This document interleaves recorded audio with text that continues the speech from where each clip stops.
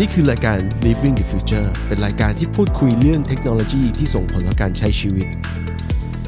อีกสักครู่เราจะนำพาท่านเข้าสู่สตูดิโอของเราระหว่างนี้โปรดกดติดตามกดไลค์หรือกดแชร์เพื่อเป็นกำลังใจให้กับทีมงานขอบคุณครับ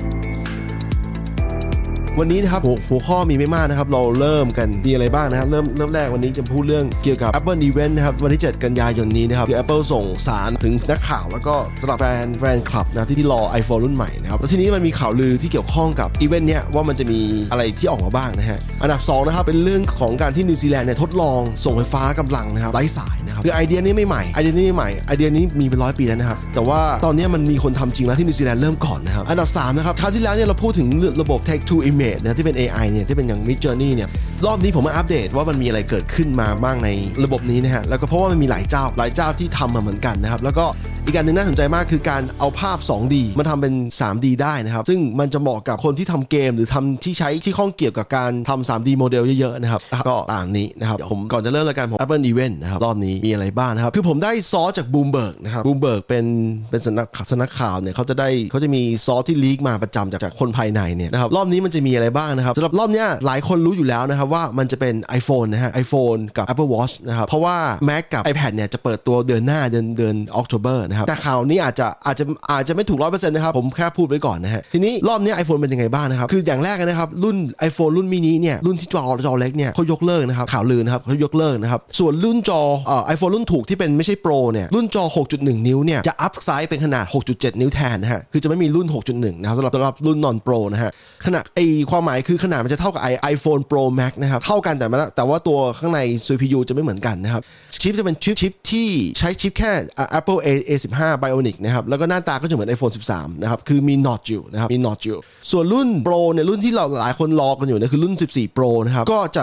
หลายคนรู้อยู่แล้วนะครับว่ามันจะไม่มี Notch ด้านบนแล้วนะครับจะเป็นไอ้ Notch ด้านบนเนี่ยที่เอาไว้ใช้ทำไอ้ตัวกล้องหน้าแล้วก็เป็นตัว Face ID สแกนเนี่ยที่มันเริ่มมาจาก iPhone X iPhone 10 เมื่อสมัยปี 2017 นะฮะก็ตอนนี้ไม่มีแล้วเพราะว่าคู่แข่งเขาอย่าง Android device เนี่ยหลายๆอันเนี่ยไม่มีนานแล้วนะครับก็ไม่มีน็อตหรือรู2รูนะครับ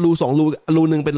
รูกล้องหน้าอีกรูนึงเป็นรู Face ID Scanner นะครับแล้วก็ด้านในก็จะเป็นชิปที่อัปเกรดรุ่นใหม่กว่านี้เราหลายคนรู้อยู่แล้วนะฮะแล้วก็เลนกล้องใหม่จะเป็นเลน3อันเหมือนเดิมเหมือนรุ่น Pro 13 นะแล้วก็ใหญ่ขึ้นนะครับใหญ่ขึ้นนะฮะใหญ่กว่าเดิมนะครับเลนส์ wide เนี่ยจะมีความละเอียดเนี่ยในการถ่ายเนี่ย48 ล้านพิกเซลนะครับส่วน ultra wide กับ telephoto เนี่ยหรือเลนส์เทเลเนี่ยก็จะมีแค่12เมกะพิกเซลปกติเขาจะใช้ซอฟต์แวร์ประมวลผลจาก3กล้องเหมือนกันนะฮะทีนี้อีกอันนึง Apple Watch นะครับ Apple Watch รุ่นใหม่ซีรีส์8นะฮะซีรีส์8นะผมเป็นแฟน Apple Watch นะครับแล้วผมใช้มาตั้งแต่สมัยตัวรุ่นแรกนะครับก็ติดตามมาตลอดนะฮะรุ่น8เนี่ยจะรูปร่างภายนอกจะเหมือนซีรีส์7นะครับแล้วก็จะมีรุ่นพิเศษออกมาเป็นรุ่นไทเทเนียมโมเดลนะครับที่ทนกว่าไทเทเนียมหลายคนรู้อยู่แล้วคุณสมบัติมันเป็นวัตถุเป็นของแข็งที่แข็งแรงมากนะครับแบตอึดกว่าเดิมนะครับแล้วก็เพิ่มฟีเจอร์ด้านฟิตเนสจะเป็นยังไงที่ผมยังไม่ทราบนะฮะทีนี้ Apple Watch SE เนี่ยเขาเคยมี SE มาสักพักนะฮะแล้วก็รุ่นนี้จะแรงกว่าเดิมนะครับเพราะเขาจะใช้ของเดิมเขาใช้ Apple Chip S5 นะครับแต่ว่ารุ่นใหม่ใช้ S6 หรือ S7 อันนี้ยังไม่คอนเฟิร์มนะฮะซึ่งแล้วรุ่นนี้จะทำให้ Watch Series 3เนี่ยซึ่งออกมาหลายปีแล้วหลายปีแล้วนะครับตอนนี้ยังมีขายอยู่ซีรีส์3เพราะเขาต้องการจะ target กลุ่มคนที่รายได้ไม่สูงนะครับเขาจะยกเลิกก็คือจะหยุดการอัปเดตในซีรีส์3นะครับทีนี้มือถือใหม่นาฬิกามีมือถือใหม่นาฬิกาใหม่เนี่ย iOS ก็จะเปิดตัวพร้อมกันคือ iOS 16นะครับเปิดตัวกลางเดือนนี้ซึ่งคาดว่าจะเปิดตัววันที่16ซึ่งเลขตรงกันนะฮะเพราะเขาแจ้งพนักงานของร้าน Apple Store เนี่ยให้เตรียมตัวแล้วนะครับส่วน iPad กับ Mac เนี่ยอย่างที่ผมบอกไปตอนต้นนะครับว่าจะเปิดตัวเดือนตุลาคมนะครับซึ่งมาพร้อมกับ macOS Ventura นะครับแล้วก็ iPad Pro รุ่นใหม่ที่ใช้ชิป M2 นะฮะจบข่าวอีเวนต์นะฮะแล้วเรามาดูกันนะครับว่ามันจะตรงกันขนาดไหนนะครับสำหรับแฟน Apple นะครับช่วงหลังผมเข้าใจว่ามันเป็นการปรับเปลี่ยนแค่พวกข้างในภายในเล็กน้อยไม่ได้มีอะไรวือหวาแต่ว่าพวกเนี้ยสุดท้ายก็ทำให้คนผู้ใช้สะดวกขึ้นนะครับอยู่ดีนะครับแล้วก็ขายดีเหมือนเดิมนะครับอันดับต่อมานี่อันนี้น่าว้าวหน่อยครับน่าว้าวหน่อยตรงที่ว่าประเทศนิวซีแลนด์เนี่ยประเทศเล็กของเราเนี่ยของที่ผมอยู่ตอนนี้เนี่ยเขาทดลองส่งไฟฟ้ากำลังแบบผ่านแบบไวเลสนะฮะซึ่งไอเดียนี้ไม่ได้ใหม่นะครับมันเกิดขึ้นมา100 ปีครับโดยนิโคลัสเทสลานะครับเขาคิดไอเดียนี้มาตั้งแต่100 กว่าปีที่แล้วนะครับ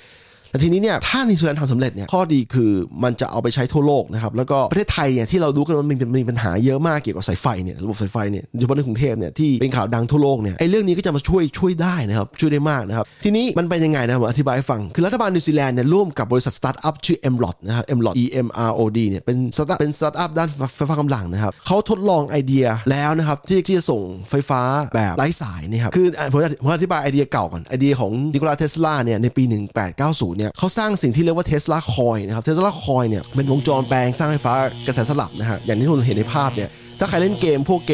กมที่เกี่ยวข้องกับวางแผนการลบเนี่ยอย่าง Red Alert อะไรเงี้ยเขาจะคุ้นเคยไอเดียนี้นะครับคือไอเดียนี้ไฟฟ้ามันสามารถเดินทางจากจุดหนึ่งไปจุดหนึ่งได้แบบไร้สายนะครับแต่ความอันตรายของมันก็คือเขาตอนนั้นในวันนั้นนะยังไม่สามารถควบคุมได้ว่าควบคุมการกระจายของไฟฟ้าได้คือมันกระจายไปทั่วนะครับกระจายไปทั่วไม่สามารถบังคับให้มันเป็นเส้นตรงนะฮะอย่างกรณี MROD เนี่ยเขาใช้เสาสัญญาณที่เรียกว่า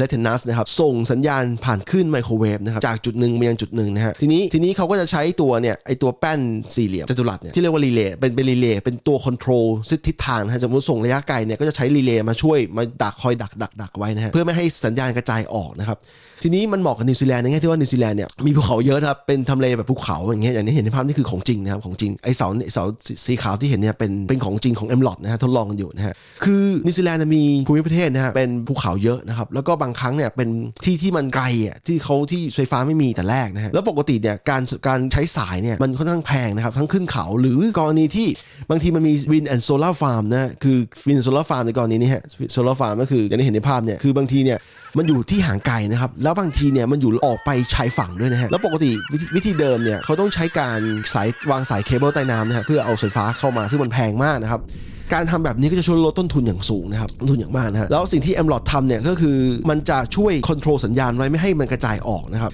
แต่ทีนี้มันอาจจะมีบางคนหลายคนเนี่ยที่กังวลเกี่ยวข้องกับradiation หรือรังสีของมันเนี่ยคื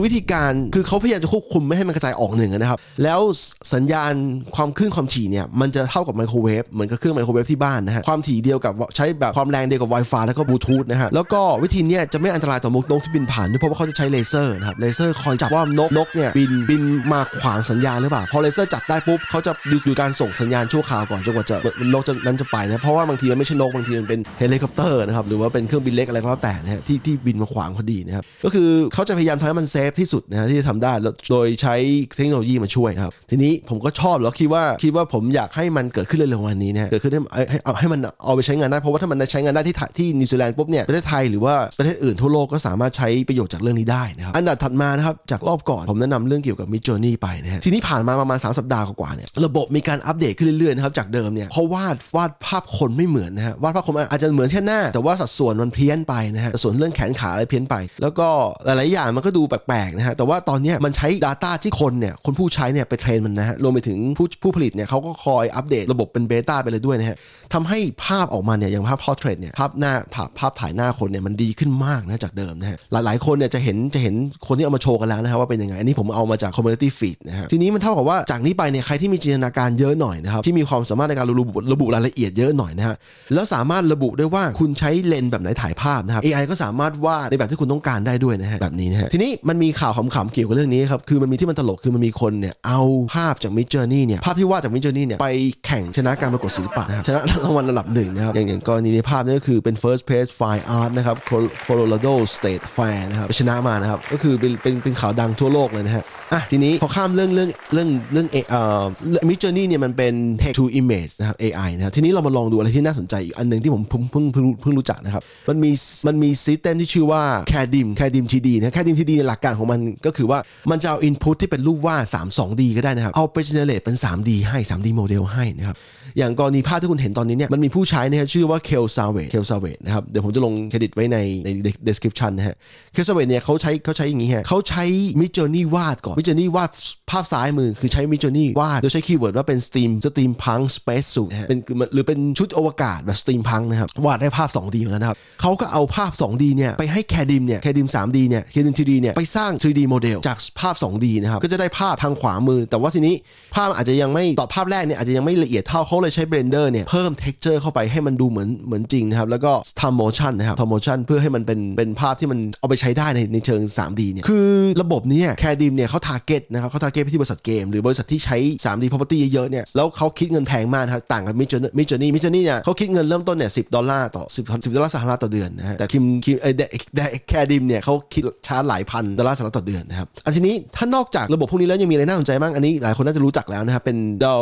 DALL-E2 นะครับ DALL-E2 เนี่ยเป็นระบบคล้ายๆกับ Midjourney ก็คือเป็น text to image นะฮะ AI นะครับแล้วก็อีกอันนึงจะดูแบบมันจะบ้านๆกว่าหน่อยนะฮะชื่อว่า Hugging Stable Diffusion นะฮะก็คล้ายๆกันคือคุณพิมพ์ข้อความไปมันก็จะเจเนเรตภาพมาให้นะครับทีนี้ความเก่งกาจของแต่ละระบบเนี่ยขึ้นอยู่กับผู้ผลิตแล้วขึ้นอยู่กับการเทรนแล้วนะฮะก็ไม่มีอะไรละทีนี้ลองมาเล่นกันดูเดี๋ยวผมจะทิ้งลิงก์ไว้ให้นะครับทีนี้ผมฝากโค้ดสุดท้ายไว้นะครับโค้ดสุดท้ายนี่เขาบอกว่าไงฮะชอบมากนะครับจากคุณนะฮะโค้ดสุดท้ายนะฮะจาก user Twitter user ที่ชื่อว่า Extreme Pentest นะครับเขาบอกว่าเขาบอกตามนี้ฮะเช็คตามนี้บอกว่า Linux is free if you don't value your time เขาว่า Linux เนี่ยมันฟรีนะครับถ้าคุณไม่คิดว่าเวลาของคุณเนี่ยมีคุณค่านะครับคือคนที่เห็นอันนี้แล้วเป็นแฟน Linux ก็อาจจะรู้สึกโกรธบ้างนะผมเห็นรีแอคชั่นจากในคอมมูนิตี้เขาอยู่ว่ามีคนไม่ชอบโค้ดนี้แต่ความจริงแล้วผมเป็นแฟน Linux เหมือนกันนะฮะผมใช้ Linux มา20กว่าปีแล้วนะครับตั้งแต่สมัยเริ่มเรียนมหาลัยนะครับแล้วก็ทุกวันนี้ยังใช้อยู่นะครับผ่านพวก Raspberry Pi หรือผ่านเว็บเซิร์ฟเวอร์นะครับผมจะบอกว่า Linux ฟรีและดีจริงๆนะฮะแล้วถึงขั้นที่ว่ามันมีคนเอา Linux distro หนึ่งชื่อว่า Ubuntu เนี่ยเอาไปทำเป็นเวอร์ชัน Studio เพื่อให้ Creative